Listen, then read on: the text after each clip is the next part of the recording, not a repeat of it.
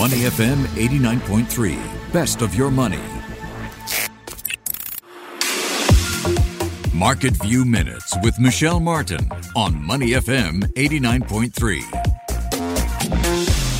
Several of you have been writing to me saying that you play along with Up or Down. That's a little game that we incorporate early in the morning on this show, Your Money. So I usually play this game with others on air, but in today's Market View Minute, I bring you a solo edition, which means I'm going to name a stock or an item in the news and then guess which way it's moving so that you can play along at home as well. All right, are you ready? First up, Sony and Lego. They're in the news because Sony and the family investment firm behind Lego, Kirkby, are investing $2 billion in Epic Games. That's the company that makes Fortnite. The deal still needs to be finalized, but it values Fortnite at more than $30 billion. So what do you think? Is this investment an up or down for Sony and Lego? Well, investors sold off Sony shares on the news. That's not unusual. Acquiring companies often see their share prices fall at first. But I'm going to say this is an up.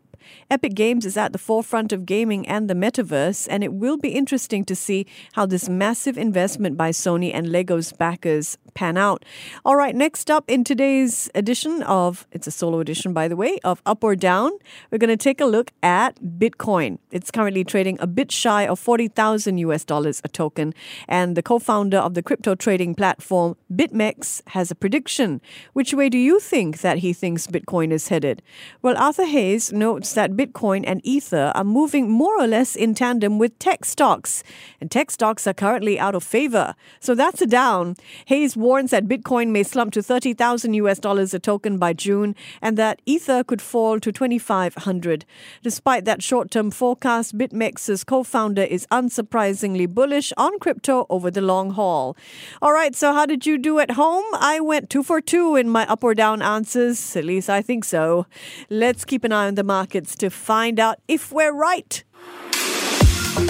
Market View Minutes with Michelle Martin on Money FM 89.3.